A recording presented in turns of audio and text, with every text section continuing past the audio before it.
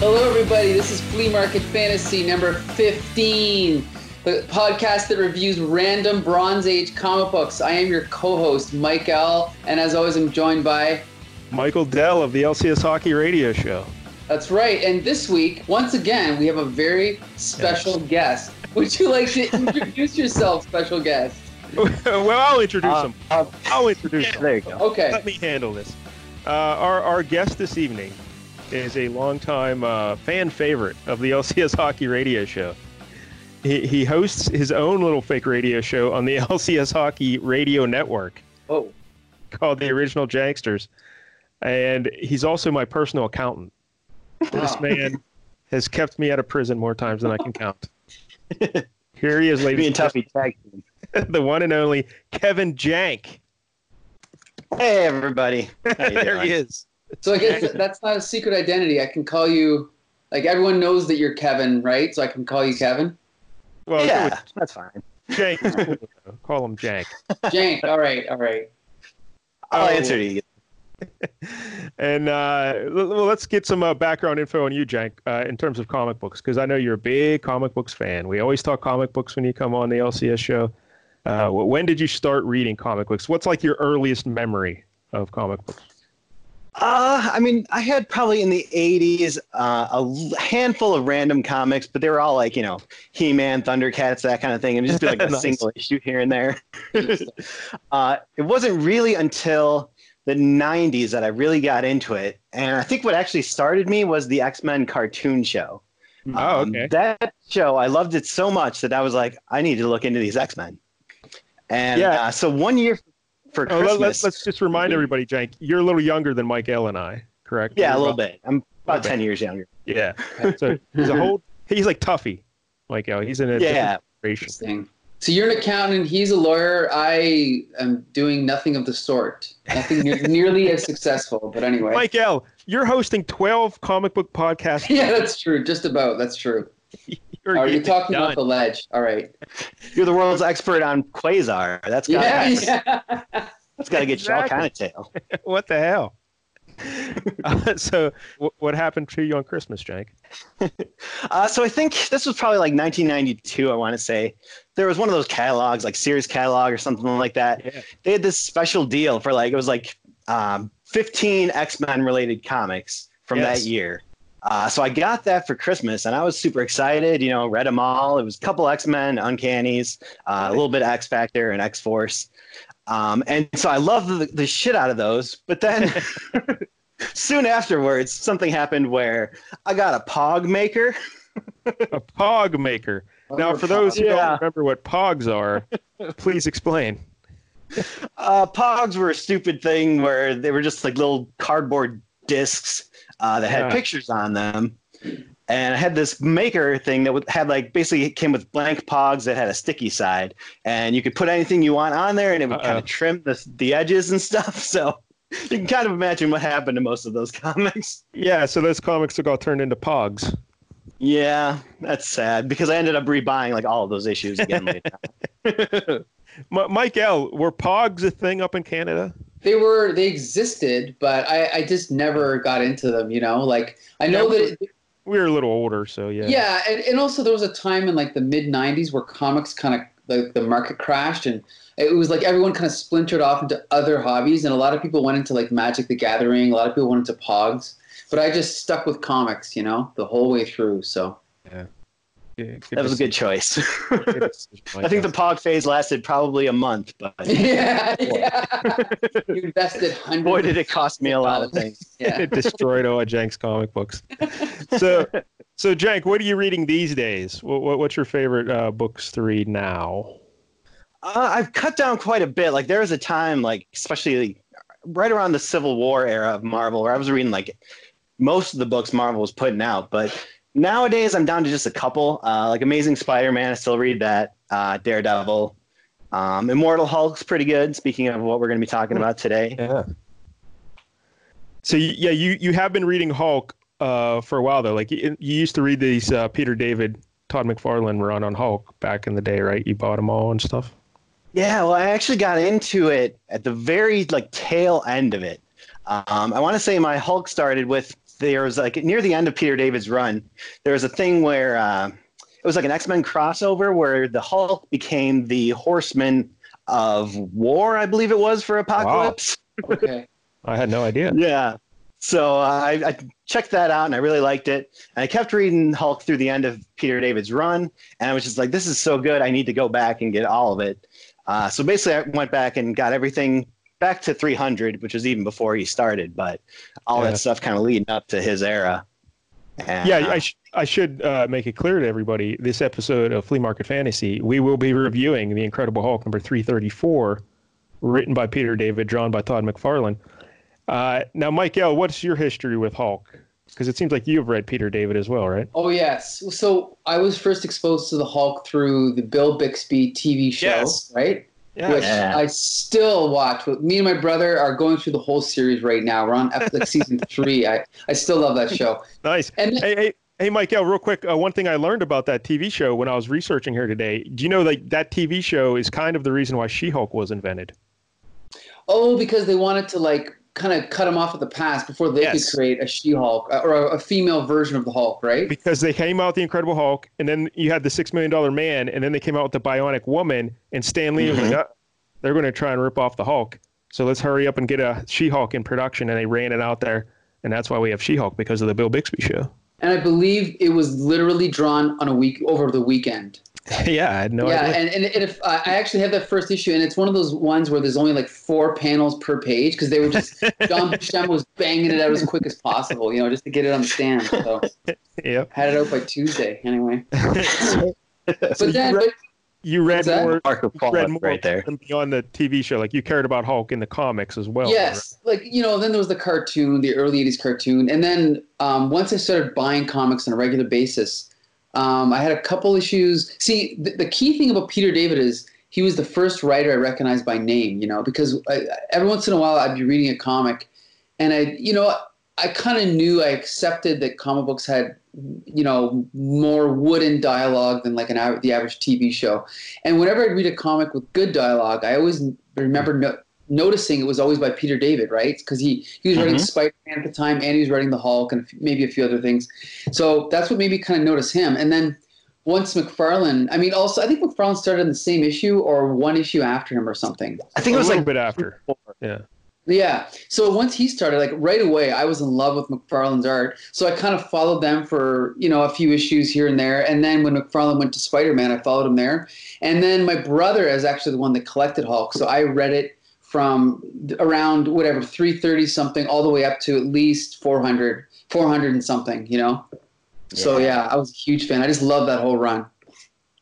But this early, what's that? It's one of your favorite runs? Yeah, for sure. Yeah, like this early era when he's the Gray Hulk is absolutely my favorite. Just love it, I wish they would have kept that kind of that status quo. Just to clarify the point you made about them starting, David started on Hulk with issue 328, and then he skipped 329 and 330, but he came back for 331 through 359 originally, and Todd McFarlane started on 330. So kind of right around the same time. That's right. They kind of gotcha. But anyway. And I'm also in the middle of rereading them. It's a weird coincidence. I started rereading them this year, so right now I'm up to like the 360 something or whatever. But yeah, so this is perfect. I have no history with Peter David whatsoever. I think I probably read some of his X Factor stuff. I think. Also incredibly good. Really good. Yeah, like I only had a handful of them. But I seem to recall he did that. And we'll get into his career later on. Yeah, but I'm excited about this is my experience with Hulk. I really wasn't a huge fan as a kid, just occasionally, whenever he crossed over a Spider-Man or something. I think I only own about 3 Hulk issues, and one of them happens to be the issue 340, correct, Jank, where he fights Wolverine? Is that what it was? Yeah. Pretty sure it's 340. Yeah. One of the greatest covers ever. But here's what I didn't realize when I was researching the Hulk here for this big fake radio show. I didn't realize that initially the Incredible Hulk was canceled. Yes, number 6. Yeah, they only did 6 issues. Stanley and Kirby did the first 5, and then Steve Ditko drew issue 6, and they canceled it after 6 issues. Right. I had no idea. Yeah. He's also the second Marvel superhero, I believe, right? After Fantastic Four. Yeah, I'm pretty sure you're right about that. Yeah. And the inspiration for him was because Stanley knew that everyone liked the Thing, and he thought people always felt emotional connections to like monsters or like the Hunchback of Notre Dame, Quasimodo. So he's like, oh, I want to create another little monster character. So and he said he'll do something like Jekyll and Hyde kind of, and so he came up with the Hulk. So after the 6 issues and they got canceled, Hulk would appear in other stuff while he went to the Avengers, and he started appearing regularly in a book called Tales to Astonish. Yes. Mm-hmm. And then at issue 102 of Tales to Astonish, it just became the Incredible Hulk. Yep. That is very confusing. There's a lot of that going around back then, I feel like. Oh, yeah. Yeah, They just Captain take America. books over and make it something Right. else. Yeah, So- Thor did that. Yeah. So technically, if you want to read, say, issue 98 of the Incredible Hulk, you're really reading 98 of Tales to Astonish. Right. Yeah. Yeah. I had no idea. Oh, yeah. Yeah. Never knew that. Numbering has always been confusing, even before And- they started relaunching books every year. Right. And that started in 1968, where he got his own book. He took it Right, over from right. Tales to Astonish. So there's like a 5-year run there where or a 4-year run where he's bouncing around to different things. Right. And then he got his own book. So, all right. I guess that can bring us to this issue here, issue 334, called Grave Circumstances. Grave Circumstances. I wanted to say consequences. Circumstances. From 1987. Roll off the tongue quite as well. From 1987, Incredible Hulk. And Jank, there are a lot of characters in this book that I had no idea who they were. Holy hell. Yeah, that's for sure. A lot of them didn't quite last, but some of them did. Yeah. Should we talk about the status quo of the Hulk at this time? Yes, because Probably should. first of all, Jank, if I'm correct, you wanted to pick we were talking about what issue to pick, and I was thinking something in the 70s, and you're like, well, I didn't read that, but you read in the 80s with Peter David. So I'm like, oh, that's perfect. And then you're looking for stories. Why did you settle on 334? Well, I was trying to look at the Hello? ones from like 87, and a lot of them were really hardcore part of a storyline, like an ongoing thing with the leader or something like that, or part of like a multi-parter with X Factor and stuff like that, where this one was kind of as close as we could get to being self-contained. Although it's even at that, it's not that Yeah. self-contained. So tell the kids what's going on with Hulk at this time, Jank. Like, what's happening here? Because he's the Gray Hulk. He's the Gray Hulk. Yep. This is the Gray Hulk. He was recently, so shortly before this, he got back from being banished to this limbo-like place by Doctor Strange because he was just wild. And he came back home, and they finally managed to separate the Hulk from Bruce Banner, and he married Betty after all this time, and things were looking great until they Now this- realized. I got a question here. Yeah. When you say he separated Hulk from Bruce Banner, because this is brought up a lot, like he just got him out of his mind, right? They physically split them into two beings. Yes. See, that's where I was confused. Yeah. So- it gets so even Hulk- more confusing from there. So Hulk existed and Bruce Banner existed as two separate beings. Yep. Which became a problem very quickly because they realized, oh shit, neither of these are complete beings and they're both dying. Huh. Yeah. So they kind of had to reintegrate them again. But of course, when they tried to do that, things went awry and it didn't work out so well. I believe like Thunderbolt Ross was trying to monkey with it because, he hates the Hulk so much. And Rick Jones tried to stop him. And in doing so, he ended up falling into the nutrient bath that they were using for this whole thing. So he ended up becoming the Green Hulk, while Bruce Banner was left as the Gray Hulk. Yeah, Rick Jones became kind of like a skinnier version of the Hulk with long hair. Yeah. Yep. Okay, I got so many questions. All right, but Gray Hulk returned in Hulk 324, written and drawn by Al Milgrom. I know that much. So what's the difference, Mike L., between Gray Hulk and Green Hulk? Summarize it for us. Well, Grey Hulk is based on the first appearance of the Hulk in Hulk #1. So when he first appeared, he was gray and he was intelligent. He could speak in full sentences. He was a little bit weaker, and he also Bruce Banner turned into the Hulk at sundown rather than because of getting angry or whatever. Like a werewolf. Yeah, exactly, like a werewolf. Now, if you go back and read those the early issues, there's no cutoff. It's kind of a gradual thing where first it's the moon, then it's this radiation gun that Rick Jones shoots him with, and then eventually it's anger. But what they did was they basically decided to make it like this Grey Hulk is a separate personality, separate power level, all that stuff. And the Green Hulk is dumb and stronger, basically. I think they refer to the Green Hulk as Savage Hulk. Yeah. Right. Later on, around like 393 or something like that, there was this whole thing, this like backup feature that Peter David wrote about like the psychology of the Hulk and about how like I think the Green Hulk was like the id, the Gray Hulk was like his ego, and Banner is the super ego, and it was really well thought out and cool, and I loved it. He put a lot of thought into this character. Fair enough. Yeah, and also when he was the Gray Hulk, there was a time where he was like a enforcer in Las Vegas. Joe Fixit? Yeah, right. Yep. Yeah. Huh. Interesting. It's shortly after this. Yeah. Right. It's like the next era. Right. Yeah. Yeah. Huh. There's a lot going on here. Yeah, Gray Hulk physically is a little smaller than Green Hulk, right? Right. Yeah, and he's not nearly as invulnerable. Like he heals, but he's not like as impenetrable as the regular Green Hulk. Yeah, because when he was fighting Wolverine was hacking him up. Yeah. Yeah, that was awesome. And also I saw somewhere where it said interesting, like he looks more monstrous in the face, like his head's a little more distorted, where Green Hulk kind of looks more human in the face, yet he's more of a savage. I don't know. Yep. That could be. Yeah, it might just be who drew him, right? Yeah, that could be. And he kind of just seems more gaunt, maybe just because he's not as muscly. He's just more like a skeleton with bigger muscles, where he just kind of looks a little freakier. Huh. All right. Fair enough. So that's the Hulk. I have still so many questions, but we brought up a couple names there. You mentioned Thunderbolt Ross. Now, I believe he was like the Army general who was always after the Hulk, right? Yep. Betty Ross's father. Yes. And then doesn't he eventually become the Red Hulk? Yep. Many years down the line, yeah.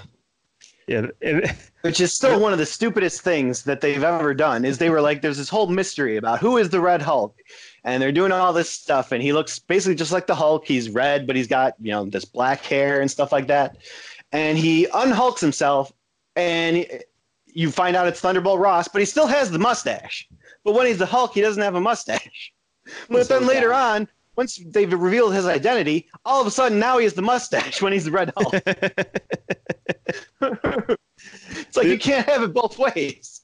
The only history I have with the Red Hulk is Marvel Avengers Alliance, Jank. Remember that game? Yeah.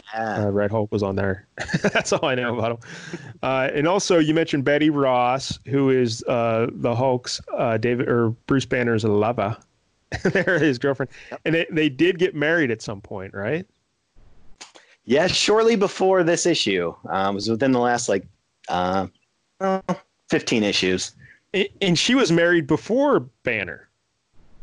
Yeah. She was married at least once. Glenn Talbot. This Ramon guy that we see in this one, he kind of alleges that they were married. Yeah, I got to talk about that. Ramon. You got to talk about Ramon.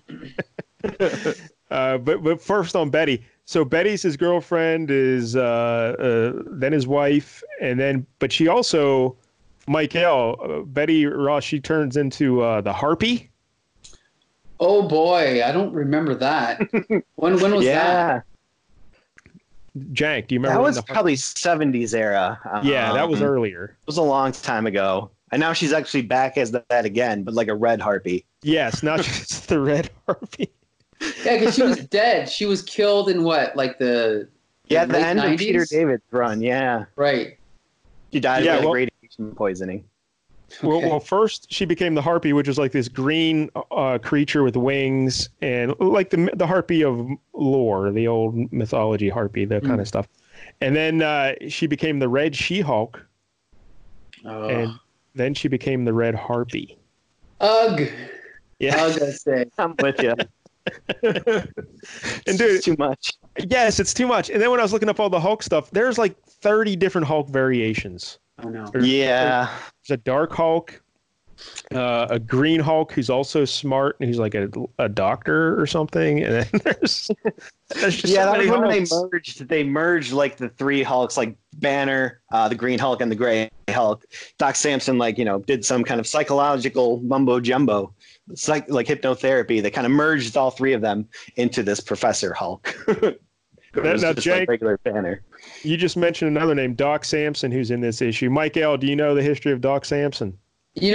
Only from what I've read in the Peter David run, but I do know he was exposed to gamma radiation, and he is super strong, not nearly as strong as the Hulk, and he keeps his intelligence, and he doesn't change back and forth, and that's it. He has normal skin, but he has green hair. That's pretty much all I know. Oh, and he's a psychologist. Yeah, and his first appearance was Hulk 141. Now, Jank, correct me if I'm wrong, but I believe Doc Samson was trying to save Betty Ross, who had turned a crystalline form.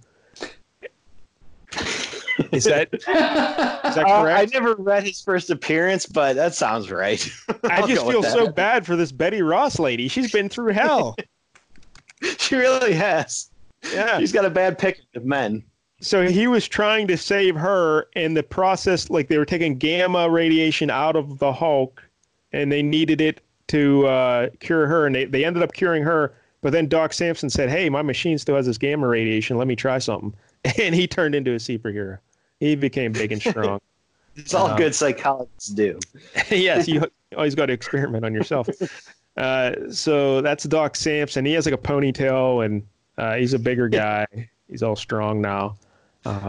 So yeah, and apparently there's a base, Gamma Base. Is that like their headquarters of operations? Yeah, this is basically the Army had this whole branch, dedicated to tracking down the Hulk, which is kind of where they developed this process that split the Hulk and then put him back together. And Banner was kind of trying to work with them because he wanted to get rid of the Hulk just as bad as anyone. And so it was some weird. And I'm sorry, but part of that team on Gamma Base with Doc Samson, the Hulkbusters, Jank. Mm-hmm. And they're in this issue as well. And I guess they were a team Samson put together to try and capture the Hulk? Yep. And they would go on to be changed into supervillains by the leader after this. Holy hell. Mike L. One guy paralyzed now because of his last run-in with the Hulk. He gets turned into this guy, surrounded in rock, who just kind of floats around. Oh, really right. What are their names again? I think Rock is the guy's name. Was it I think Rock and Redeemer. Or something. Oh, yeah, okay. Not very poetic, but anyway. Two other names we got to talk about here. Three others, actually. Rick Jones, we mentioned him before. He's Hulk's little sidekick. Michael, tell people the history of Rick Jones. So Rick Jones is the most annoying character in the Marvel universe. He started out as a supporting character in Hulk #1.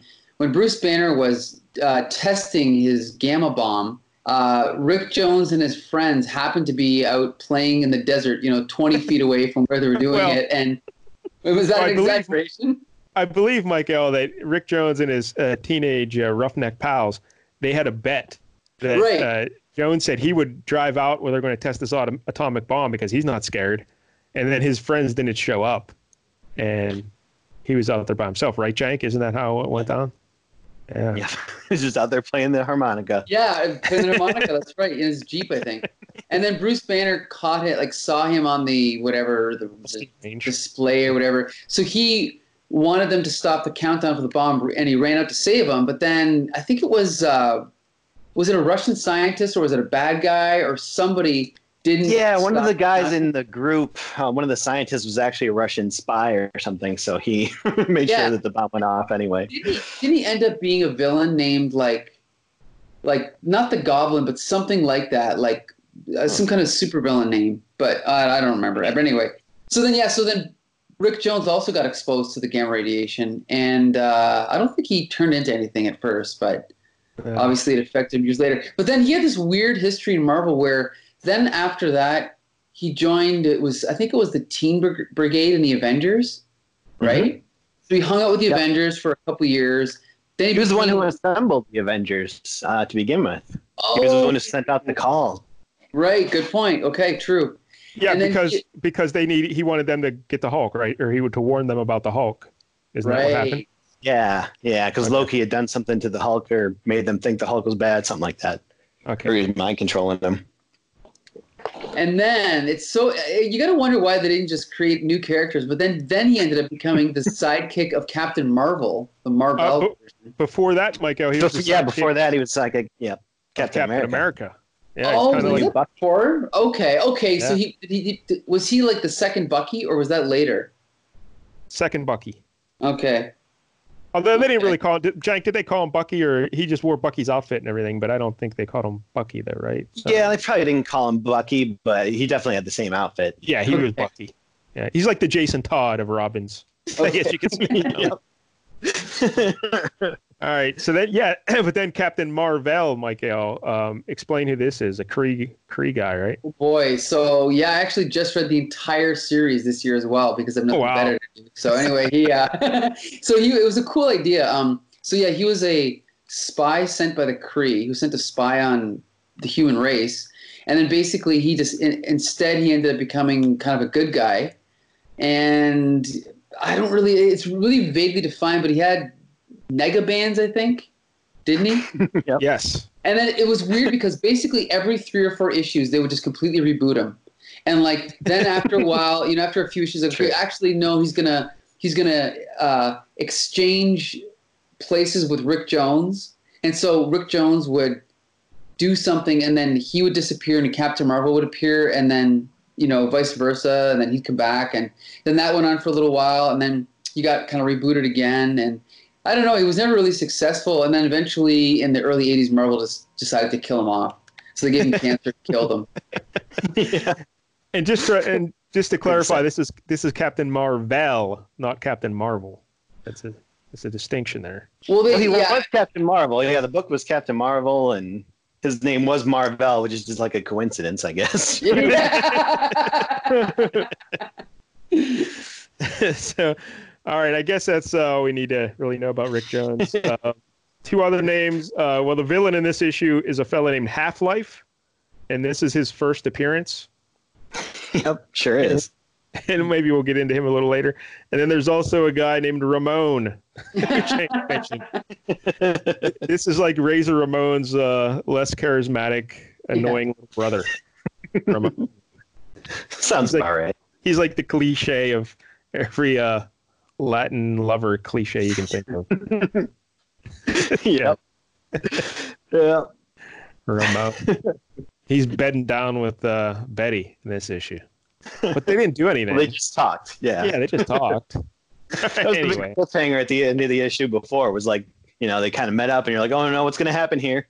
But then in this issue, we find out, they just talked. But apparently Betty and Ramon used to date in a period of time where the Hulk was missing. He was off the planet somewhere, and she thought he was dead. She didn't know where he was. So she dated Ramon during that period. So yeah, a lot of ups and downs in the relationship of Bruce and Betty.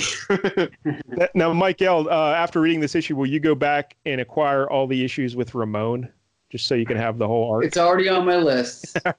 Already. Just wanted to make sure. The first appearance of Ramon's got to be worth $100,000. Yeah, it has to be worth it. Unless you made pogs of it, and then it's worthless. Yeah. All right, so that brings us to the issue, Grave Circumstances. Michael, why don't you start off? Tell us what's going on here in this issue.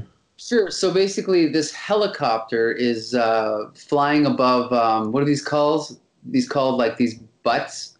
Like buttes or butts. Buttes? Is that what it is? Buttes? I don't even know. These giant or butts. I like butts better. Buttes. I guess it's butte. Yeah. These rock formations out in like the desert, and he's on top of one. He's inexplicably on top of one. So he gets rescued by this helicopter.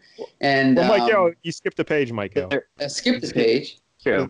There's a first page before this, though. Well, yeah, no. The oh wait, is there? Oh, geez, yeah. I started on the splash page. I apologize. Yeah. So first, we're in a graveyard, and we see something dig its way out of it, out of one of the graves, and then basically there's another guy standing there, and he's like, "You're late," and then the guy says, "Yes, well, I've had a lot of practice." And that guy will be revealed as Half-Life later on in the issue. Right. So that's like the prologue, right? Yes. So the prelude. Prelogue, prologue, prelude. I don't know, whatever you want to call it. The prequel. The Star Wars prequels. Yeah, that's what it is. But it is a prologue from literary references, yes. It's a prologue. So yeah. Show that you actually did get that literary degree. Yes, just to show that I do have the degree. But yeah, so the big splash page is the buttes or the butts or the rock statues, whatever you want to call them. Yeah, I like this though because it kind of shows that the Gray Hulk is constantly at odds with Banner. Unlike the Green Hulk is just kind of dumb and randomly changes whenever, but like the Gray Hulk's constantly plotting against Banner. Like in the issue before this, he got really really drunk, so that as soon as he changed to Banner, like Banner would be super drunk and wouldn't be able to do anything all day. And in this one, he jumped up to this high butte so that he could basically strand Banner there all day because he just doesn't want him messing up things and trying to get rid of him. Yeah, I do like that. That is good. Because like we mentioned, the Gray Hulk, he only turns into the Hulk at night. So when the sun comes up, he's Banner again. So the Hulk always has to think of ways to prevent Banner from messing with him. So he leaves him up here on this big rock. And Mike L, some helicopter fellas come around and they rescue Banner. Take it away, Mike L. Sure. All right, so then, so basically, Bruce Banner calls up Doc Samson, and what does he do here? Does he try to? I have to reread this page to remember what he asked. He's trying to convince Samson that the leader knocked him out and left him on top of this rock because he doesn't want Samson to know that he's still turning into the Hulk. Right. No one knows. He's telling a tall tale here. And then and so basically a bad example for all the children reading. Yeah. And so it's a weird status quo at this time, as we said. It's kind of cool because it is a self-contained story, but I love how there's all these little subplots going on. So in the next page, we drop in with Betty and Ramon, which we already talked about, how, we were all aghast because we thought maybe they slept together, but thankfully they just stayed up all night and talked. Right. Yep. Ramon is fully clothed. Betty is fully clothed. Yep. And good stuff. There's a whole lot of exposition on this page in thought bubbles. Yes. Yep. There is. Holy fuck. Yeah. Dialogue heavy. Yes. And then we skip ahead to Doc Samson over at Gamma Base, and they've got what's his name, Rick Jones, and this giant contraption. I guess they're still doing tests on him to make sure that he's not the Hulk, right? The Green Hulk. Yeah. So he's supposed to have a clean. Doug Henning reference in this scene. Yes. What's that? Yes, he does. Yeah, Rick Jones makes a Doug Henning reference, letting you know that it is 1987. Come at me with a saw. Yeah, like he's going to be cut in half by Doug Henning. Oh, gotcha. Now, Michael, you remember Doug Henning, right? No, I don't. Oh, he's a famous magician. So you had no idea that reference. You had no idea what that meant. No clue.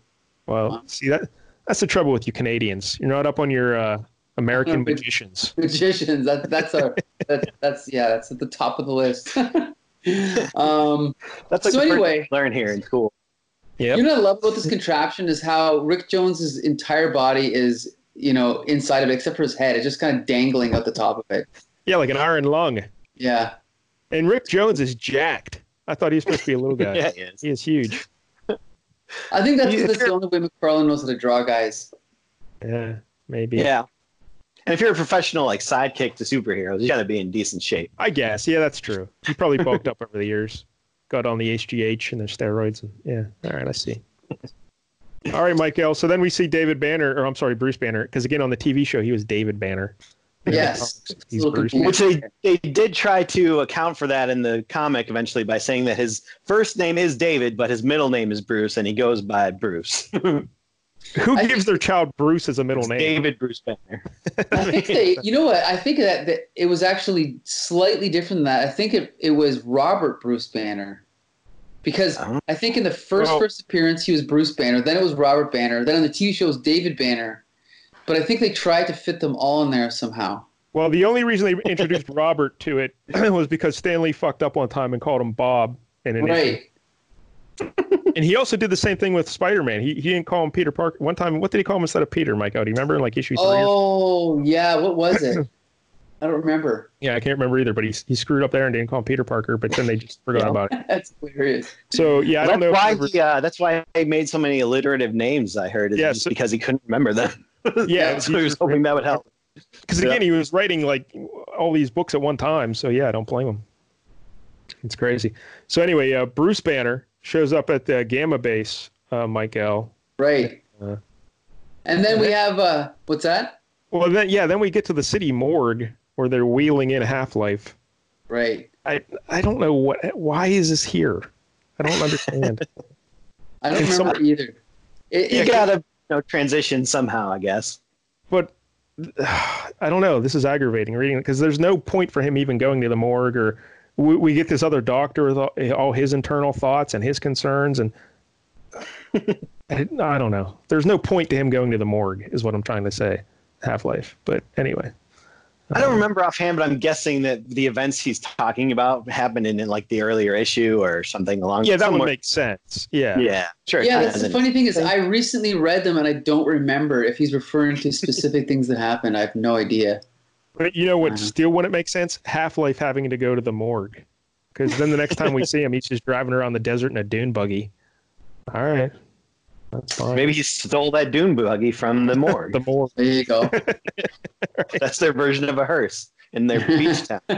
So then, Mike L, we see a dinner scene with the Hulkbusters. This is the Hulkbusters, yes. So we're checking in with the Hulkbusters. We're getting some banter between them. Characters who are quickly, very soon after this, written out of the book who we'll never see again. Well, I guess they're brought back as villains, right? Or is this it? 2 of them are. Some of them are, yeah. Okay. So like the older people, I don't think they ever come back in any kind of fashion. Yeah. Well, I did like the scene where their Hulkbusters are talking about like how bad they suck at going after the Hulk, and they're like, "We never busted anything. Like we got to figure out something new to bust now, though." And they're like, "I know 3 colleagues that are going after poltergeists." Yeah. I don't see a lot of future in that. I was like, "Oh, that's good." They retrained, the miners to work in solar energy. It's kind of the same thing, right? But it's a Ghostbusters, a sly Ghostbusters reference. Yeah. David. And then, Michael, probably the most bizarre scene in the whole book. We get, one of the Hulkbusters says, "Hey," because Bruce Banner shows up and he's asking where Betty is, his wife. And they're like, "Oh, well, I hate to do it, but I passed along a message that Ramon wants to see her, and I haven't seen her since." So Ramon's probably giving it to her good right now at some hotel. And so Banner and Rick Jones, is that his name? Rick Jones? Rick Jones, yeah. Come on. Still got his harmonica. I was thinking of Rick James. I was like, wow, that is 2 totally different guys. Although Hulk would be much better if Rick James was Hulk's sidekick instead of Rick Jones. So they show up at this hotel, and they're trying to get the room where Ramon is, and they barge in on him. And he sees Ramon and Betty on the bed. Well, Ramon answers the door, and he's like, "Hey, get out of here. She doesn't want to talk to you." Mike L., what the hell's going on here? You mean with the argument? Yeah, because Banner just shows up, and he's like not even worried at all that she's at a hotel room with some strange man. Seems perfect. It is kind of weird. I think they've had a strained relationship, and they've been estranged for a while. I don't really know. Yeah, maybe they're supposed to show how aloof he is. I don't know. Yeah, I think that's just part of Banner's character, where he's so used to turning into the Hulk anytime he gets mad that he's got to try to keep his emotions in check. Oh, that's a fair point. Which is also, I think, kind of one of the things that led to the Hulk in the first place. Is when he was a kid, like his dad was an abusive, douchebag, so he kind of suppressed all of his emotions just to not turn into his dad, and then he ended up turning into the Hulk. So I think that's just a part of his character. Yeah, that's a very good point, Jank. That would make sense why he's so accepting. Because he doesn't want to Hulk up. All right, that makes sense, but it still comes off very awkward. And all right, so then they have a big fight, Mike L. Ramon wants to fight Banner, but what happens? Who steps in? Rick Jones. Yes. Yeah. Uses his martial arts training. Yes. It's a very awkwardly drawn fisticuffs, which we can talk about later. But yeah. Oh, we're going to talk about this art later. Yeah. Yeah. That jump kick's pretty great. It's worthy of Captain Kirk, I would say. Yeah, is that really a kick, or is he like dancing? I don't know I'm not what's sure. happening. Not quite sure. But it's got some Jumping force behind it. backwards. Look how far Ramon goes, right? Yeah, Knocks I know. over TV. Anyway. because Rick Jones is all hopped up on that HGH and steroids. He's huge. So then the great thing is after they make amends and they need to get back to Gamma Base because it's Rick Jones is like, hey, it's going to be dark soon. You better get back to the base. And Banner's like, not before I take my wife upstairs and do her good. And he carries her up the stairs. Or at least he tries to, but it's not going very well. And she wants to walk. Oh man. See, now we're back at the morgue. Here we go. Yeah. For 3 panels, and we So just that- see Half-Life guy choke the doctor. But why? He probably needed more tissue, I guess, because he absorbs stuff. So he probably needed, But something why more didn't physical. why didn't he just absorb the guy who found him and wheeled him in? You know what I mean? Do we find out who wheeled him in? It was just a intern or whatever. You know what I mean? Okay. Like just a guy wheeled him into the office. But someone picked him up on the side of the road. Why didn't he just get those guys? Why didn't he get the intern? This just is like a convoluted way to just add more drama that there's no point to it. True. Anyway. Yeah, have drama. So then we see Rick James or Jones at the bar, and he's the super freak, and he's looking at the clock, and he's like, "Uh-oh, it's getting dark already. What's going on? It's like an hour too early." And the bartender's like, "Hey, don't you watch TV? We had to turn the clocks back." Hey, Every fine, man. superhero's worst enemy, daylight savings time. Because again, Banner's going to turn into the Hulk when the sun goes down. So Jones goes running to save him. And then we get back to the hotel room, Michael, and we see Betty fully clothed on the bed. Banner's fully clothed, he's standing next to the bed. And she's like, come back and cuddle a little bit longer. So they got this hotel room for themselves. They went upstairs and they just snuggled. That's nice. Kind of fishy, eh? Well, maybe they put their clothes back on after having sex. It could happen. Maybe it didn't last very long. Yes, it sure didn't. That's the good thing about daylight savings time. I guess it really makes it seem like even shorter. Than, I don't know. But that's too bad. So they're hugging each other and getting all lovey-dovey still, being all sweet. But what happens, Jank? It's nighttime, so he starts hulking out. And That's right. he turns into the Hulk, goes out the window, and we don't really find out in this issue if Betty's all right. We just see Rick Jones and be very concerned. Yeah, Jones is yelling, somebody, get a doctor. And then we see Grey Hulk jumping away, and he's jumping through the sky. And Mike L., who does Grey Hulk encounter then? He encounters a dune bug riding Half-Life. That's exactly right. Yeah. So he lands and he does one of his patented claps, which creates vibrations and knocks the dune buggy over. And then now we finally see what's his name, Half-Life in all of his glory, right? Yes. Yeah. Describe what he looks. Describe what he looks like, Michael. Like kind of like a zombie, I guess, but not. There's zombie. Yeah, like there's no skull, but he's really skinny and kind of gaunt, and he's got this stuff hanging off of him, and he's kind of green, right? So that's pretty much it. Yeah, when you say there's no skull, there's a head there, but it's like a human face, not right. Yeah, he doesn't look like people think of a zombie. They think of like half of a skull hanging out or a jaw, but no, he's relatively normal. Well, Hulk does knock his jaw off, but then but that's right. He puts it back on. And also, he's making lots of literary, or at least 2 literary references that I noticed right out of the gate. And so I'm like, what the hell's going on here? But it turns out later he was an English professor. Right. Yeah. Yeah. And then he makes a Romeo and Juliet reference later. Oh, right. And Jank, what is Half? For those anyway? Yeah. And Jank, what is Half-Life's abilities? Like, what can he do to the Hulk? He's able to absorb energy, especially gamma energy. So he is basically siphoning off the Hulk's strength and adding it to his own, making the Hulk weaker and making himself stronger. So usually the madder the Hulk gets, the stronger the Hulk gets. But now it's just making Half-Life stronger. Ooh, look at that. It's pretty great. I like that. Yeah, so his way of attacking the Hulk is, well, he does punch him once, but then he just jumps and hugs him. Yeah. It's like a little It's monkey. making sweet, sweet love to his belly button right there. So then the Hulk finally gets him off him. He just throws him off him, and but he snaps him right off of his arms and legs. So the arms and legs are still clinging to the Hulk, but the body and the head of Half-Life go flying through the desert. And then he picks up the arms and he rips them and throws them away. And then he leaves Half-Life alone, and Hulk escapes.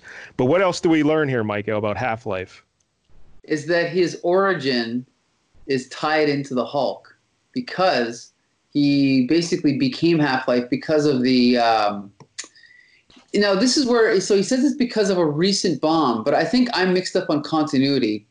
So he doesn't mean, so he says here, wait, where is it? He says, New Mexico. No, that was in Colorado last year. So I'm not sure what he's referring to. Do you know, Jank? Yeah. That's a good point. I'm assuming that was something that the leader was testing out before he actually ends up dropping a whole gamma bomb about a year later. Yeah. At first that's what I thought it was, but it was like, no, Yeah. that was after this. So. Yep. Yeah, this was definitely before that whole Middleton thing. So Okay. I'm assuming this was more of just a test. Like he was. So it's kind of like perfecting it. foreshadowing that. Okay. Yeah. But Cool. Definitely Banner, dropping hints of what's to come. but Banner still feels guilty because it's gamma radiation and all his work, right, led to this. Right. So- Right. Yeah, he definitely created the gamma bomb initially. So whoever created another one is going off of his work. Okay. Yeah, so I like that. That there's because otherwise this whole Half-Life thing's bizarre. But yeah, that worked out. Like, all right, Yeah. there's the motivation for having him here. All right. Yeah, And there's hooks there. Keep and- involved. then at the end, the issue just ends with Banner. He's now Banner again because the sun came up and he's hiding out in a cave. And you're just thinking, I feel bad for that Half-Life guy. I sure hope he's okay or whatever. Or he finds some peace, even though he's Yeah. a grotesque zombie who I just ripped his limbs off of. And then in the final panel, you have some vultures circling over Half-Life. Yes. And that's how the book ends. And now, Jank, correct me if I'm wrong, but I believe the leader comes along and saves Half-Life, right? Yep, and gives him a fancy new suit so he doesn't have to be naked from now on. Oh, always that's thank God. Don't want to see that zombie dick flopping around. All right, here we go. All right, so let's get to the creators here. The writer, we mentioned Peter David, born in 1956 in Fort Meade, Maryland. He worked in the book publishing business, and he was always trying to be a writer, but he didn't have much success. I think he sold one sci-fi story, but he could never seem to get his foot in the door. So he got a job. He spent 5 years in the Marvel sales department. And while he was there, editor Jim Owsley, who was in charge of the Spider-Man, who's in charge of the Spectacular Spider-Man at that time, which I believe was called Peter Parker, the Spectacular Spider-Man. He liked David. He always treated him nice when they worked together, and he knew David wanted to be a writer. So he said, "Hey, let me see some of your stuff." And he bought an issue of Spider-Man there from David. And then David became the semi-regular scripter for Spectacular Spider-Man. He did 21 issues total. And I just lost my notes here briefly, so I'm going to just wander around aimlessly until I find them again. He did 21 issues from 105 to 136, including the 4-issue arc, The Death of Jean DeWolf, in issues Yeah. 106. DeWolf. Isn't it DeWolf? DeWolf. Wait a minute. That's just how Mike Bell says it. DeWolf. Weird Pennsylvania talk. DEWOLF. DeWolf. The wolf, like you mean like the animal, like the wolf, right? Yes. So, how do you say it? Wait, how do you say DeWolf. it? wait. Jake, how do you say it? DeWolf. Yeah, like, am I crazy? It's the wolf. It's not the woof. Like, woof is the sound a dog makes. Woof, woof, right? So it sounds like you're saying the woof. Dog says woof, woof. Yeah. This is wolf. Wolf. James DeWolf. Okay. Whatever. Okay, we should just move on. All right. It's a robot situation. Just let it go. Yeah. Cultural differences. All right, so Jank, this is apparently an acclaimed run, this 4-issue thing. Yeah. It's pretty good. I believe it's like a murder Wolf is mystery, right? Like classic. Spider-Man's trying to figure out who murdered this police lieutenant or something, right? Yeah, she was one of like the few cops who kind of liked Spider-Man and they had a good relationship. All right, so there you go. So that put David on the map, and but he was fired from that title due to conflicts backstage, conflicts of interests behind the scenes, because people were mad that he was involved in creative and in sales, like other creators. They're like, well, he's just going to promote his own books, like through the sales department, you know. So Jim Shooter he kind of put some pressure on Owsley to fire David, and that's what happened. So then but not long after that, Bob Harris offered, even though David was still working in the sales department, Bob Harris offered him the Hulk job because Hulk was not popular at the time and no one else wanted to do it. Sounds about right. But that sounds crazy. Why would someone turn down writing The Incredible Hulk? But yeah, so David's like, all right, I'll do it. And he started with. I mean, he was a well-known character, especially with the show from the 70s and stuff like that. It's not like he's, Moon Knight. It's not like he's Quasar. The Hulk. So David started with issue 328, like we mentioned earlier. Then he did 331 to 359, and then 351 to 467. All told, a 12-year run with the Hulk. It was incredible. By far the best Hulk run of anyone ever. I agree. Length, but quality. It's all just excellent. He's also my favorite Spider-Man writer. I got to add that in there. Now keep in mind, this issue we're reading, it's very early in his career. Yes. It's like the third comic he's ever written. Well, he did more than that. He was already on Spidey. The third Hulk. Yeah, Spider-Man was first. Yeah. And I mentioned earlier, he also did X Factor. He did X Factor Volume 3, issues 1 through 50, and then 200 through 262. So that's quite the run on X Factor as well. He had basically left X Factor in like 1992, and then they eventually canceled that book. But then in 2005, he came back and brought it back and did a whole another big run on it. Yes, and they're both incredible. Some of my favorite comics ever is those X Factor runs that he did. He made Jamie Madrox the Multiple Man like one of the most interesting characters. Who would have thought that was possible? Mm-hmm. Yeah, wasn't Quicksilver on his teams too? He was at first, yeah. Well, okay. Because I know I read something when Quicksilver was part of the team. I like that. But anyway, from 2007, 2009, he also did She-Hulk, Volume 2, 22 to 38. So he has a lot of Hulk history. Now, Mike L., over at DC in 1990, he wrote Aquaman, The Atlantis Chronicles. That's right. A 7-issue limited series. Now, he also wrote issues 1 through 48 of Aquaman Volume 5 from 1994 to 1998. Now, Mike L., correct me if I'm wrong, but wasn't Peter David the guy that like rejuvenated Aquaman and he redid his story kind of and made him cool? Yeah, Peter David's the one that gave him the harpoon hand. He gave him the long hair. He gave him the beard, the new costume, all that stuff. Now, as a huge Aquaman fanboy, how do you feel about all that? Honestly, I did not like it. Wow. No, I prefer the orange, chainmail, blonde hair, short, just the classic Aquaman, And it's funny because I love Peter David, but it wasn't until like this year that I finally sat down and I tried to read his Aquaman run. And funny enough, I did not really like it. So I only got like halfway through before giving up. Yeah.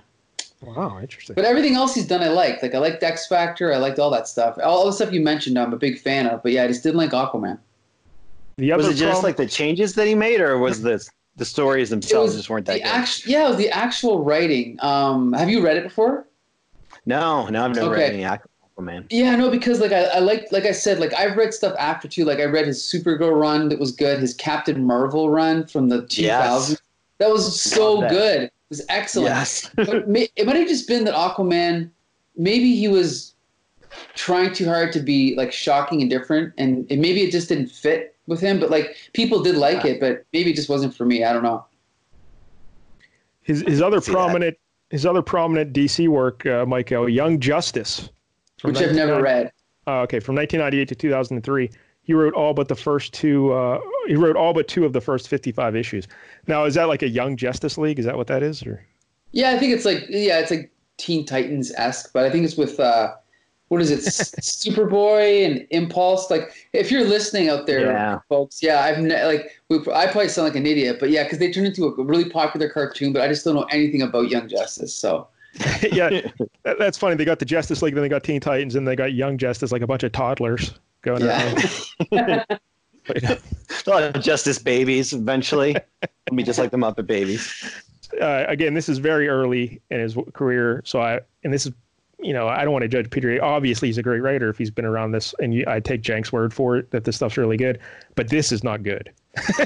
This issue's not good. It's not work, but it's not bad. I don't think it's bad. It's bad. Like, the dialogue is atrocious. All the internal thought balloons, the exposition, the stuff with Ramon and Betty, it's garbage. It's so hacky. Let me point out something here. Before you continue, Mike Dell, have you tried reading the writer immediately before this, Al Milgrom? No. Because it is, have you read those, Jank? Yes.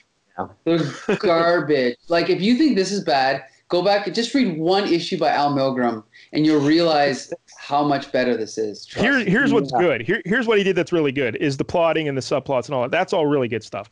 All the big picture stuff involved in this issue is very good. That's good. But like all the exposition and the dialogue and the thought, it's brutal. Just for one instance, here's one example. And again, this is 1987 comic books. I understand it's not supposed to be Dostoevsky. I get it. But there's a panel where when he's calling Doc Samson, he's in that office and he's looking at the calendar of the girl, and he's getting all horny for that calendar girl. And he's like, "Why do I like this girl? Oh, she reminds me of my wife, Betty." You understand how bad that is? You know how bad that is? But I like how it then fades out from the picture of her to the picture of Betty. And that's great. That's great. The transition, that's fine. But the actual words, that reminds me of my wife, Betty. Do you understand why it's bad? Like, a man would not be thinking, oh, I've been married. All right. I can speak from experience. Not once in my life have I ever thought, oh, that girl looks like my wife, Sherry. No, you would just say, oh, that looks like Sherry. It reminds me of Sherry. It reminds me of my wife, Sherry. But that's the kind of little stuff that is all through this issue that's really bad. It's really bad. Now, I'm guessing like he got better but this is something you see young writers do all the time. So I'm guessing he'll get better. But one of Stan Lee's tenets was that every comic book is someone's first comic book. Yeah, I think they wanted you to set that stuff up for new people. So maybe that is just the way they were instructed to write, and it's not just Peter David making mistakes that they were told to do this, but it's just bad. It's not how you want to write. But the big picture stuff about, the Hulk leaving him up on the butts or the buttes, and that's all great. So I can see how this would be really dynamic stuff for someone if they're used to subpar storytelling, because he's really planting a lot of seeds here for everything. But again, the Half-Life... That's a hallmark of his stuff, is he always is playing the long game. He'll set up stuff that you don't think is ever going to pay off. And then like 50 issues later, he'll pay it off. Kind of like David Lynch. A little bit. Yeah, because Mike, I forgot to mention in his introduction, Jank's been appearing on our show every week to discuss Twin Peaks with us. Really? Yeah. Oh, I wish I would have known. So we're into season 3. Oh boy, okay. 10, I believe. Halfway through. Yeah, halfway through. Nice. But anyway, so I don't want to be all judgmental on Peter David here, but I did not enjoy this writing at all. I thought, I will say this, I like the writing a little bit better than the art. Well, before you even get to the art, I just got to say that my first Peter David Hulk comic that I bought off the stands was, I think, 337. Okay, and that's with X Factor, and that was going to be the one that I was going to pick coming up, and now I'll hold it off a little bit. But the writing in that comic, and I'm not just talking about the plotting, I'm talking about the dialogue. The dialogue was so good. Yeah, that's what made me become a Peter David fan. Oh, sorry, it was 336. That's what made me become a Peter David fan. So I can only say that compared to the comics I was reading at that time in 1987, the dialogue itself is what stood out to me. I agree. It was definitely. That's more of an indictment against the other comics than it is praise for this, I would say. Well, yeah, you could say that. But now here's the ironic thing is the last couple of weeks ago we talked about Jim Shooter. Did you know that Jim Shooter, he did not think Peter David was a good writer, and he didn't think he deserved to be writing Spider-Man? I can understand Wow. it. If this was an example of what he was doing at the time, yeah, I completely understand. Go and read Spider-Man in the late 80s, okay? And I want you to compare Peter David to Tom DeFalco, to Roger Stern, to David Michelinie, all the guys that were writing Spider-Man at the time. I really think Peter David's writing was better than all of them, but that's just me. I agree. Yeah. Seconded. Like I'm just looking through some more stuff here. Speaking of, I'm looking through the actual comic. I have the issue in front of me, and there's a profile on Jim Shooter in this book. I know. I did read that. Yeah, I remember that profile when I was a kid because that was in all those issues. They would do these. What was the bullpen bulletins? And they had a profile of Jim Shooter, and I remember that profile when I was a kid. But yeah, I read it again. Yeah. It's just a drawing of him that doesn't show his face at all. It's just neck down. Here's my favorite part of it. Did you read it, Jank? Did you read the profile? Yep. I know my favorite. My hobbies are I like to run, lift weights, and ride motorcycles. According to Playgirl magazine, I'm one of the 50 most eligible bachelors in America, and I'm continually trying to prove it. I think that gives you all the insight into Jim Shooter you need, right? Oh, what a guy. Yeah, but I still love Shooter. still great. All right, so yeah, Mike, we'll have to read Peter David again later in his career. Sure. But of course, that'll be out of the Bronze Age then, so you have to start another podcast. Yeah. Yeah. A 90s podcast. I'll be all over that. Yeah, I did not like any of this. All right. Oh. Now let's get to the art. Sure. This will be something. The artist is Todd McFarlane. You may have heard of him. I've heard of him. Yep. He was born in 1961 in Calgary, Alberta. Now, this angered me because I never realized he was born in Calgary. Now, I know you guys aren't hockey fans, but he would go on to be a minority owner of the Edmonton Oilers. And he would design a third jersey for the Edmonton Oilers, which people will universally pan and they call it robot sperm. If you've ever Really? Yeah. It was a terrible logo, terrible design. I know that. It's like an oil drop with a machine gear on it, but it looked like robot sperm. All right, so, but when you're the Battle of Alberta, the Flames and Oilers, that is like a huge rivalry. He's born in Calgary, yet he's an Oilers fan. That tells me he was a bandwagon jumping on the Oilers Stanley Cups of the 80s and shunning his hometown boys, the Calgary Flames. So, fuck you, Todd McFarlane, is basically what I'm trying to say. Well, couldn't he just been a Gretzky fan? Couldn't that been it? That makes it even worse. I think it makes it better. Gretzky's garbage, and he's a Calgary fan. He should hate Gretzky.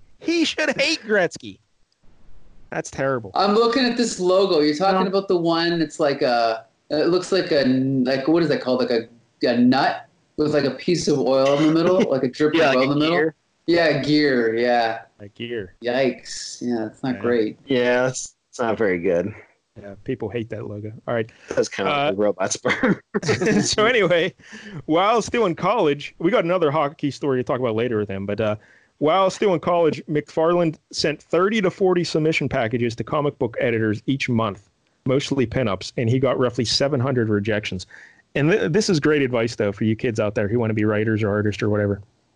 But I had a writing teacher named Tim Assayas, and he was published all over the place. But he said, don't worry about getting acceptances. What you want to do is collect as many rejections as possible. That's all he cared about. Every month, he totaled up his rejections, and he wanted to get as many as he could. And because eventually, someone will take you, Mm-hmm. But so he doesn't worry about that. He worried about the rejections. Get as many rejections as you can. And you know how I know it's great advice? Because I don't follow it. For you kids out there, do what McFarlane was doing, because that is brilliant. Just keep sending stuff out. So don't worry. Don't get discouraged with everyone gets rejected. Don't worry about it. Rejections, collect them. Paper your room with them. Don't worry about it. All right. So worked out pretty good for him. Yeah, it did, because DC editor Sal Amendola, he was one of the guys that actually responded to, usually you just get form letters, but every once in a while you find some kind people who actually give you advice and critiques. And Sal was one of these people, and he actually sent McFarlane a dummy script, and he said, here's what you do. You start working on your storytelling, your page by page. Enough with these pinups. Mm-hmm. Start working on your continuity and your storytelling. Mm-hmm. So taking that advice, that's what he did. And McFarlane put together a 5-page story using the characters from the comic book Coyote. Remember we talked about this, Michael? Oh, yes, that's right. Steve Englehart. Yes. Now, Jank, do you remember this Coyote book published by Epic, the Epic line of Marvel? No, can't say I remember that one. Yeah, I never heard of it, and I was having trouble even finding info about it anywhere. So, but I have nearly every issue. Continue anyway. But you never read them, right? No, of course not. Yeah. So he sent that into Marvel, and who did he send it to, Michael? My beloved Ann Nocenti. Really? Because she was the editor of the X-Men books, or at least Uncanny X-Men at the time, or an assistant editor, I think. Okay. But anyway, she got it, and she took his submission, and she gave it to the editors of Coyote, and they passed it along to Steve Englehart. Englehart liked it, and he gave McFarlane a gig at doing a backstory in an issue of Coyote. Wow. So look at that. Well, his perseverance paid off. Perseverance wins. Just keep doing it. Keep sending that shit in. All right, so then McFarlane, after that, his first regular gig was DC's Infinity Inc. from 1985 to 87, Michael. Do you know anything about Infinity Inc.? Yes, a little bit. It was kind of like a sequel book to Justice Society of America. It was mostly made up of their children. So like 2 of them were Green Lantern's kids. One of them was the adopted son of Hawkman, I think. And it was just kind of like and it was all set in Earth 2, right? So it wasn't main DC continuity. So in Infinity Incorporated, all the superheroes like Superman and Batman and Wonder Woman were all old and had gray hair, or they were dead. And these were their kids basically carrying on the tradition. So that was it. All right. So did you ever read any of his stuff that he drew? I read a few issues, yeah. It's funny because if you don't like this Infinity Incorporated stuff is much worse, okay? Very sloppy. But I will say one thing, that he redesigned a couple of the characters. Like I think he designed the new costumes for Hourman and Dr. Midnight. And you can tell that he has a completely different sense of design than all the other like traditional superhero artists at that time. So that was really cool, you know? In 1987, he drew the final 3 issues of Batman Year 2. I guess it was a 4-issue arc in Detective Comics. Is that right, Michael? That's right, yeah. And how did you like how he handled Batman? Did you read those? Yes, I think the 2 out of the 3 were inked by Alfred. I can't remember his name, but Alfredo Alcalca or something. And this guy is known for having a very overpowering inking style, and so it doesn't really look like McFarlane. But I think in the last issue, he inked himself, and it looked really good. Oh, okay. So then he did Hulk 330 to 334 in 1987 to 88, and he also did 336 to 346. So what is that, like about 15 issues of Hulk? And after that, he quit, and he got the gig at Amazing Spider-Man, and he did 298 to 323, 325, and 328. And that was from years 1988 to 1990. And the big notable things about his run on Spider-Man, he brought back the red and blue suit because he told him, like, he was the guy who did it because he said, hey, I'll draw Spider-Man, but I want the red and blue suit because that's the Spider-Man I grew up on. So they said, all right, we'll bring back the red and blue suit. And then he created Venom as well. Well, co-created, because technically David Michelinie conceived of the character. McFarlane designed the look. Yeah, so there you go. Venom. And then he wrote and drew the Spider-Man issue, the series, because he became such a rock star that he wanted his own book. And he said, I'm leaving Amazing Spider-Man, and I want my own Spider-Man book that I will write and draw. And he did the first 14 issues of that. That started in 1990, and he also did issue 16. But then he quit, and Michael, he started Image Comics with a bunch of other writers or artists who thought they were writers, and they were misinformed. Yeah. Yes, they were severely misinformed. Schedules all went out the window. Yep. And even the term artist could be put in quotes for some of them. But it's true. That's another story. I fell. So they Image Comics, of course, he created Spawn, which is probably the cornerstone character of Image, right? Like that's what it's the most famous one, yeah. Basically their Spider-Man. It just became this year basically became the longest running creator-owned comic. He got like the world record now. Yeah. Because they reached issue 300. Yeah, it beat Cerebus. Wow, how about that? Yeah, he drew the first 15 issues, then 21 through 24, 26 to 34, in issue 50. All right, so those are basically all his notable works in comics. Like, he doesn't have a huge storied career like, you know, some of these guys. You know, your George Perez, your John Buscema, your, you know, John Romita Sr. True. He like, even stopped drawing Spawn at a certain point, so he doesn't do a whole lot of art these days. The difference is that he was probably the first household name, like, outside of comics, it seems, right? Yeah. Like, he was so big, and then it was probably Jim Lee, then it was probably Rob Liefeld. But those three are the rock stars that formed that, you know, founded Image, right? So that's his big claim to fame. Yeah, they just became so hugely popular at that time. And but it says something about American culture, and I think the Americans in general, that two of those three names, Liefeld and McFarlane, really aren't that great of artists, yet they're the richest artists in the world in terms of comic books. Well, I don't even hate Liefeld. Whoa! Wait. We're gonna have a follow up to this, all about Rob Liefeld, okay? All right. But I just gotta say this about McFarlane. When I was what, 12 or 13, I thought he was a genius. Okay, I loved it when I was 13, 14 years old. I loved McFarlane. I had those Spider-Man issues. Loved it.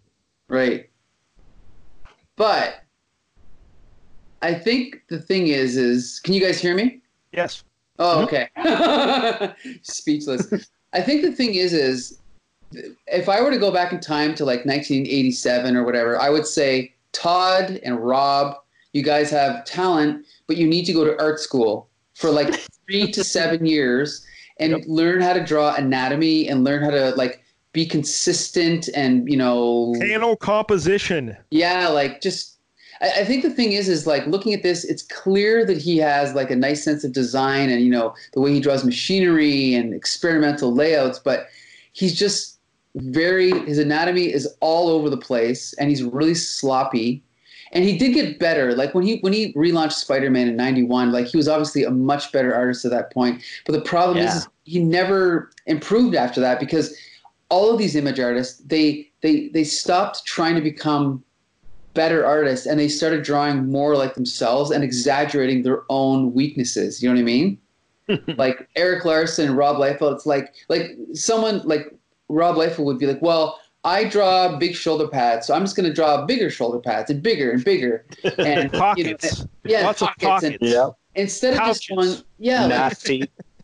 Right, like if you're like a writer or an artist, you want to learn your craft better. But these guys just sort of got into that rut and then never got out of it, I think. And the one thing I will never draw, feet. Right. Well, how many characters have feet? Not that many. Yeah, it's kind of shameful though when you think of the old era of all those great artists. And they never had any really acclaim or made much money, and then you have McFarlane and Liefeld cashing, and God bless them. You know, now Jim Lee, he's got all the money now, right? But he's really, I think Jim Lee's a really great artist though. He's like top of the line. So I think he's technically good, but I think McFarlane is much more creative. I'd rather look at a McFarlane comic personally. Interesting. Yeah. I love Lee. He's right up there with one of my favorite artists. So what's your take on McFarlane then, Jank? I like him. I got no beef. Even this issue? Some of his anatomy is weird, but I mean, this was certainly not his best. This is very early. I can't say that this is as good as it gets, but even by 340, when you had that Wolverine issue, he was great there. So he's excellent. Got a lot better in the next couple of issues. And he is young here, just getting his way in the business. And Peter David, I was researching stuff, reading about Peter David, because they have an interesting relationship, Peter David and Todd McFarlane, which we'll get into here in a minute. But even Peter David said McFarlane was improving when he was working on Hulk, page to page, not even just issue to issue, but page to page, you could see him getting better. So, this is early work. Here's the problem I had with it. Well, again, the anatomy. The anatomy has always been McFarlane's problem, but it is what it is. It's style, whatever. His faces always look like they're made out of putty, and his hands look like, and his ears are big. Just weird. It's just weird. But if you buy into it and just go with it, all right. But maybe that's why Spider-Mans are so good, because you get that mask covering up all the weird facial features. Exactly. That's a good point.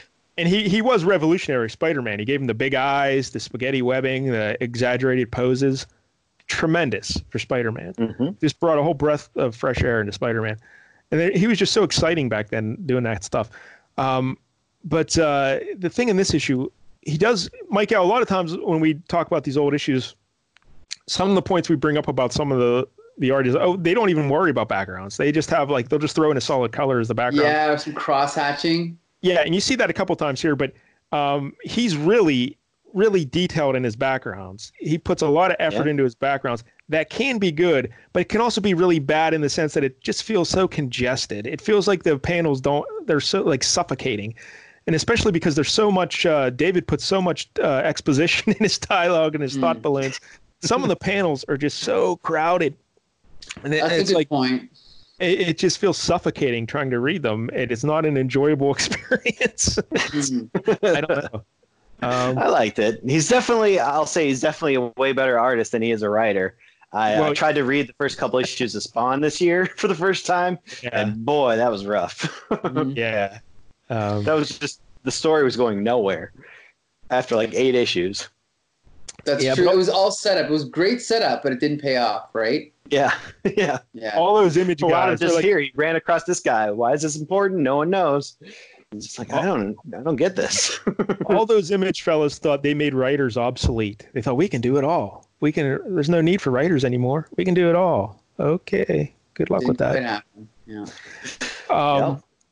So yeah, I'm not a fan of this McFarlane here. But what can you do? But I think the thing too is that if you ever hear him talk, let's be clear, he's not the brightest fellow. He might be business smart and he might be charming and funny, but he is not a scholar. And I think what it comes down to is he does have talent, but he doesn't have wisdom. He has the talent to be able to draw well, but he doesn't have the wisdom to know what not to draw and what to leave out. You know what I mean? I think that's his problem. Yeah, I can see that. Yeah, just not thoughtful. Yeah. Does he still even draw today? Is he still doing anything? No, I think he might have drawn Spawn 300, maybe some of it. Yeah, or part of 301, something like that. I know they made some big story about he was coming back to do part of an issue or something. Right. Yeah, but no. Other than that, I think he probably just sends out an email with a 5-line plot summary, and then someone else writes it and someone else draws it. Right. Yeah. He does a lot of tutorials, I think, online. I've seen a lot of things, videos of him drawing Venom and stuff like that. I've watched some of them, yeah. Yeah. Even though I don't want to draw like Todd McFarlane, I still watch them just to try and learn. But yeah, and he did make all that money off the toys, McFarlane toys. Super rich. He did. All those football guys our buddy the Ed was buying, right? The McFarlane's pocket. Yeah. Yeah. That's a whole empire unto itself. He's super rich, but there's he was involved in some controversies that we need to discuss, and especially one. We'll get into the Peter David one here in a minute, but a couple other ones. Another hockey one. He got in trouble with my buddy Tony Twist, a former enforcer for the St. Louis Blues, because Todd McFarlane named the villain in Spawn after Tony Twist, and then Tony Twist sued him because the character is a despicable, horrible person, and Tony Twist says, that's damaging my reputation. And so they took him to court, and Tony Twist actually won a ruling for $24 million. That's crazy. It's insane. So they appealed it, and they eventually, they were in the courts for 7 years. And eventually they settled it out of court without a ruling, and McFarlane paid Twist $5 million. Wow. That seems ridiculous. You just named him Tony Twint or something. Just change one letter and you're good. Yeah, his full name was Antonio Twistolini or something like that, but everyone called him Tony Twist as a nickname. And so that got him, he lost all that money. And the $5 million plus all the lawyers and everything. Holy hell. Wow. Kind of a dick move from Tony Twist, too, when we're at it. I mean, what the fuck? Just say, All right. No problem. Whatever. But yeah, so Yeah. Connor ruined my opinion of Tony Twist when I found out all this because it's pretty stupid. All right. Also, he got in trouble with Neil Gaiman, Mike Gill. Yes. Would you like to explain this? Well, okay, so to make a long story short, there's a character called Miracle Man, okay? But Miracle Man's original name was Marvel Man, okay? Marvel Man also happens to be the name of a Marvel superhero who later changed his name to Quasar. But that's neither here nor there, okay? So there was a character called Marvel Man in the UK that was an old 50s Captain Marvel Shazam knockoff. The character disappeared. In the 1980s, Alan Moore brought Marvel Man back and basically like changed comics forever by making him realistic and blah, blah, blah. And anyway, he does the book for a few years. Eventually he leaves and then Neil Gaiman takes over. Now, this is where it gets weird. UK has different copyright laws. And to my limited knowledge of how it works, if you write and draw a comic strip in Britain, then you automatically own it. Okay, that's the way I understand it. I'm not sure if it means you own the character, but like if you draw a story, as far as I know, you partially own that story. So I think what happened was the publisher at the time, Mick Anglo, claimed that he owned Marvel Man. So he hired Alan Moore to write it for a few years. So then Alan Moore either became a partial owner of the character or at least an owner of those stories. Then Neil Gaiman took over, so Neil Gaiman became an owner as well. The rights all fall apart, the companies go bankrupt, and Marvel Man / Miracle Man is in legal limbo for years. For some reason, Todd McFarlane decides to buy the rights to the character. I think he might have just bought Eclipse Comics and Marvel Man, Miracle Man came with it. I'm not sure. But then basically, he owned the rights to the characters, and he stuck Marvel Man / Miracle Man in an issue of Spawn. Like, it might have just been an arm or it might have been a cameo appearance, but he did something. Yeah. Then you were talking earlier about how the Image creators they thought that they could replace the writers. Well, McFarlane wised up, and after about 8 issues of Spawn, he actually hired 4 writers in a row to do guest issues of Spawn. From memory, it was Alan Moore, Frank Miller, Dave Sim, and Neil Gaiman. And in Neil Gaiman's issue of Spawn, Issue 9. Neil Gaiman created a character called Angela.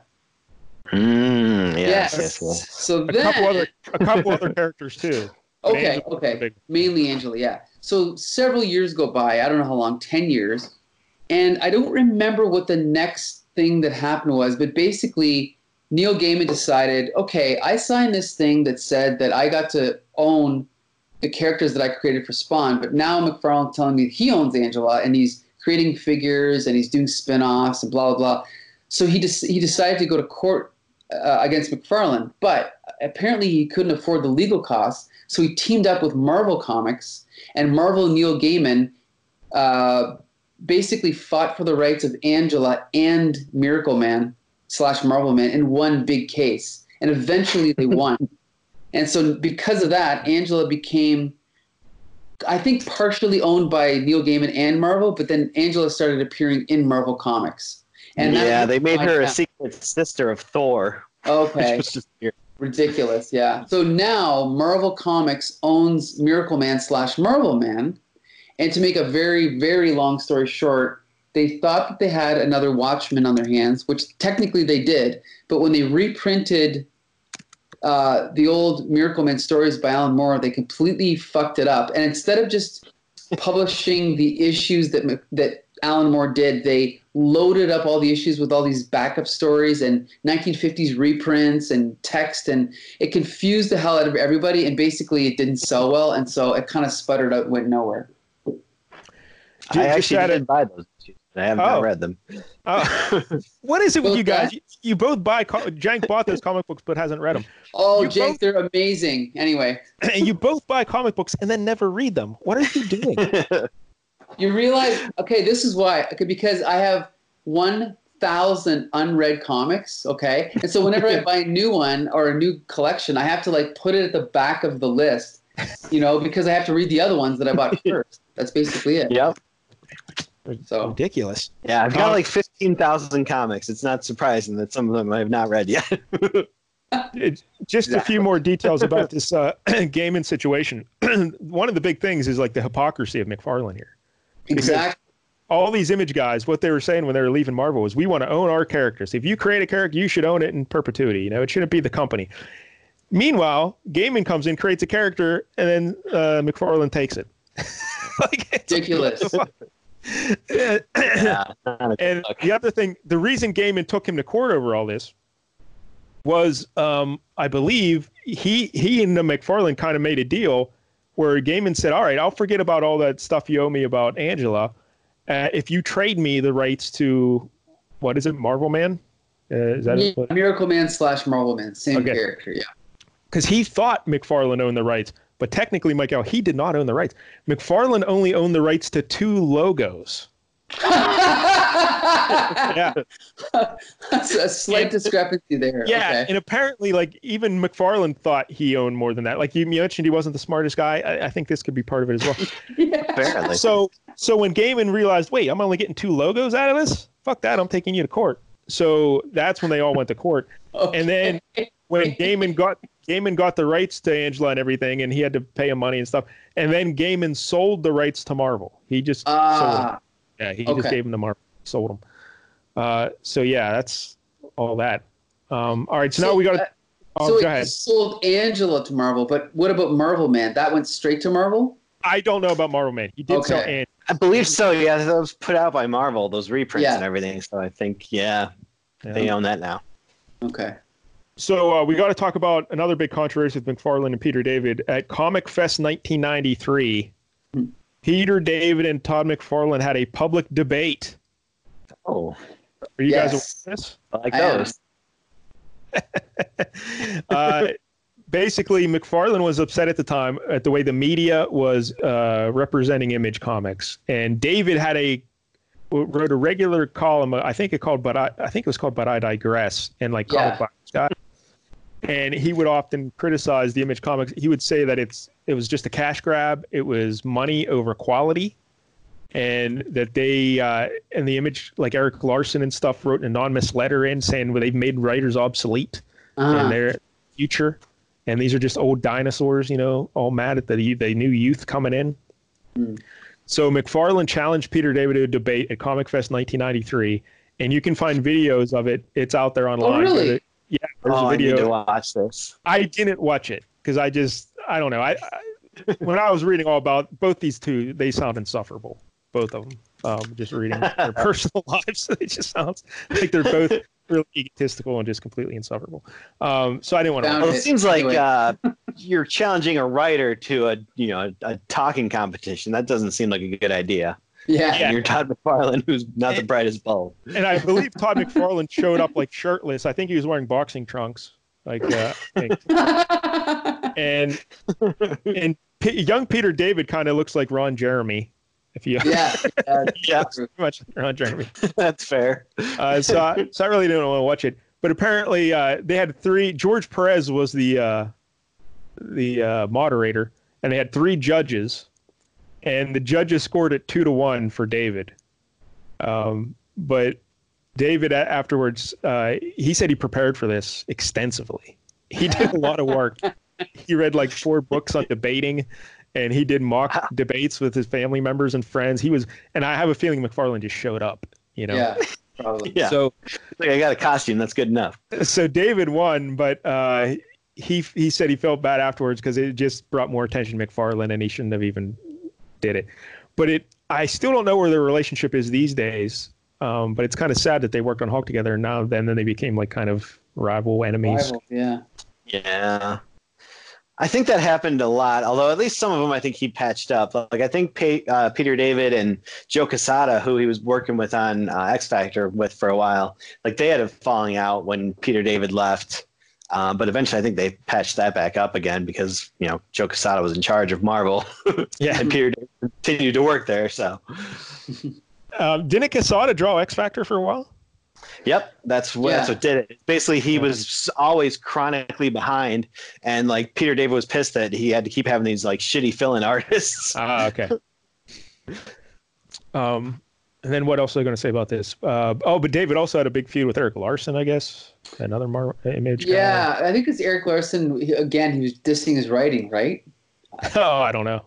Yeah, but, something like that. He also I'm sorry, but I think Peter David was making fun of Larson because he just said Savage Dragon is just Hulk with a fin on his head. Okay. Which is pretty accurate. Yeah, exactly. Accurate. Oh, I recently got into a feud with Eric Larson, but I did the You're in a feud with Eric Larson? I am also in a feud with Eric Larson. No, it consisted of one misunderstood, not misunderstood, but one tweet, and I got so pissed off I just blocked him. I just stopped following him on Twitter. I hope you're listening, Eric Larson. Anyway. Yeah, I want to get Eric Larson on the show now so we can confront Mike L. It'll be like a Maury Povich situation. I'll say, hey, Mike L., this week I want to do a Batman issue. And then Mike L. will show up all excited. And I'm like, just kidding, Mike L. Eric Larson, here he is. And then bring him. Oh, boy.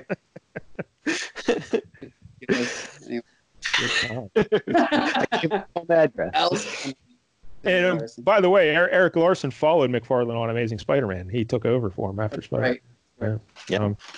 It was a big dip in the artwork. I remember when I first saw it, because he also followed McFarlane on Hulk for one issue. Did you know that? Yeah. The last issue of that story is Eric Larson. When I first saw it, I couldn't tell the difference, and then I realized I hated it. So. Oh, by the way, we didn't mention the cover. We didn't mention the cover of Hulk 334. It's done by a fellow named Steve Geiger.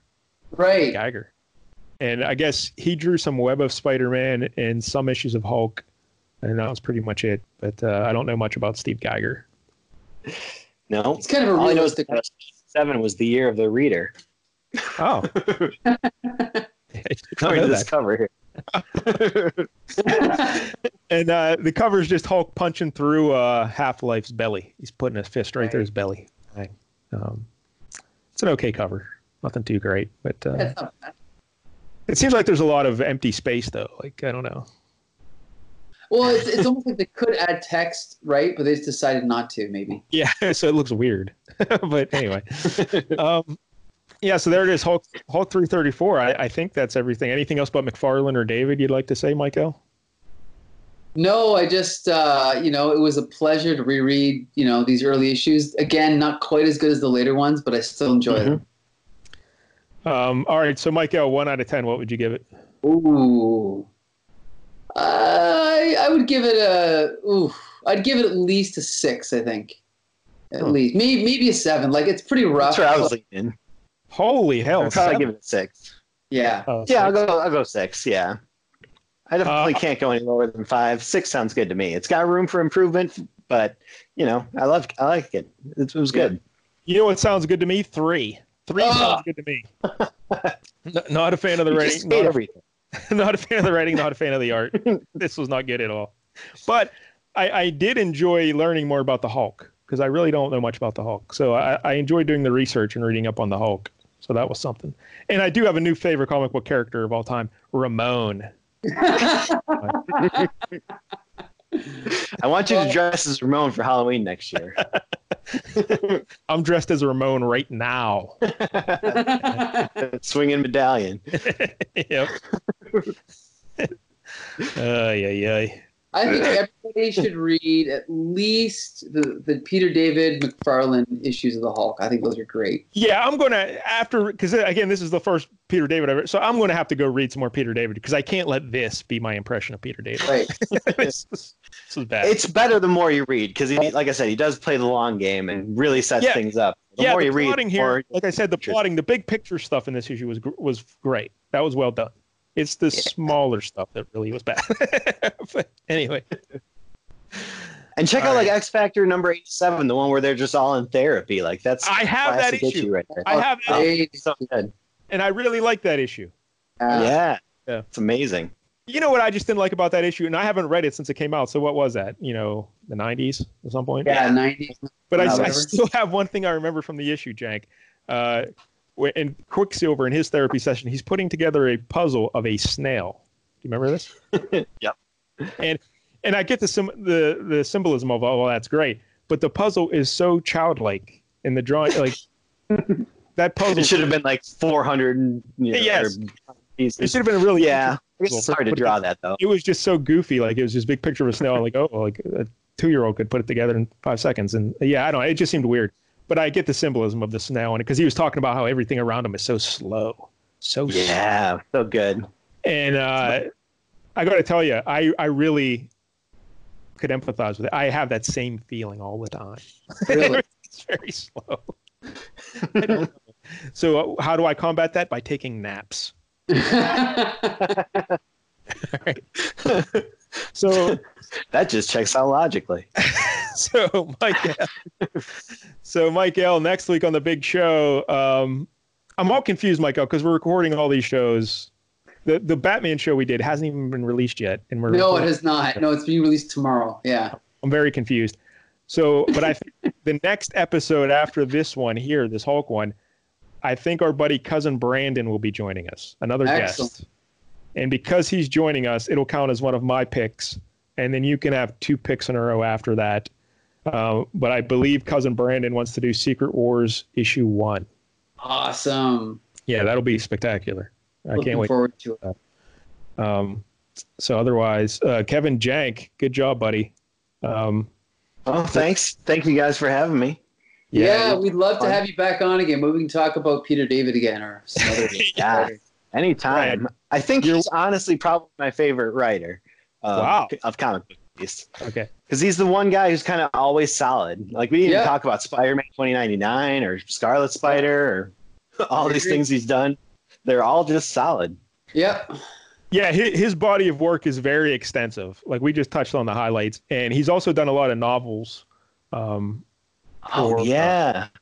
did a great Hulk one in the 90s. Yeah, and I think he did some maybe the Avengers novelizations of the movies or something, or I don't know. We didn't even mention Star Trek. He did Star Trek novels, Star Trek comics, and they're awesome. Yeah. Yep, Star Trek. But here's the other thing. He did all this work, and then he had to go do a GoFundMe because he wanted fans to pay for his back taxes. What the fuck? Hey, I only gave him $50. Okay, so don't criticize. No, you didn't. No, I gave him money. I don't remember how much, but I did give him money. Yes, that was payback for all those awesome issues of Spectacular Spider-Man. Okay, Mike L, I'm still paying my taxes from last year. Can you send me $50? No, because you didn't write Aquaman. But what have you done lately, Mike L? But come on, that's a real dick move. Don't pay your taxes and then ask your fans to pay them for you. That is fucking ridiculous. No. Maybe you finish that comic book you're trying to write, and then we'll give you money. There you go. Pay your damn taxes. I just think that is ignorant beyond words. But anyway, all right. So, but Jank, we got to get you back on here to because Mike L, he was initially going to pick a Spider-Man issue. So maybe we'll bring you back to talk some Spider-Man. That'd be cool. Yeah. Yeah. Anything. Anytime. All right, Jank. Thanks, buddy. And again, go to the LCS radio network and listen to Original Janksters. blogtalkradio.com/LCS. There you go. Yeah, it's on sporadically. Now, like us, we stick to our schedule, right, Mike Dell? Every week. Yeah, Jank is on that image schedule. Where sometimes, sometimes you hit the deadline, sometimes you don't. Okay. I had to draw feet this month. So it took a while. Yeah, so he's a little late. But, all right, Michael, I think we're done. All right, that wraps it up then. Until next Tuesday night, this has been Flea Market Fantasy. See you next time.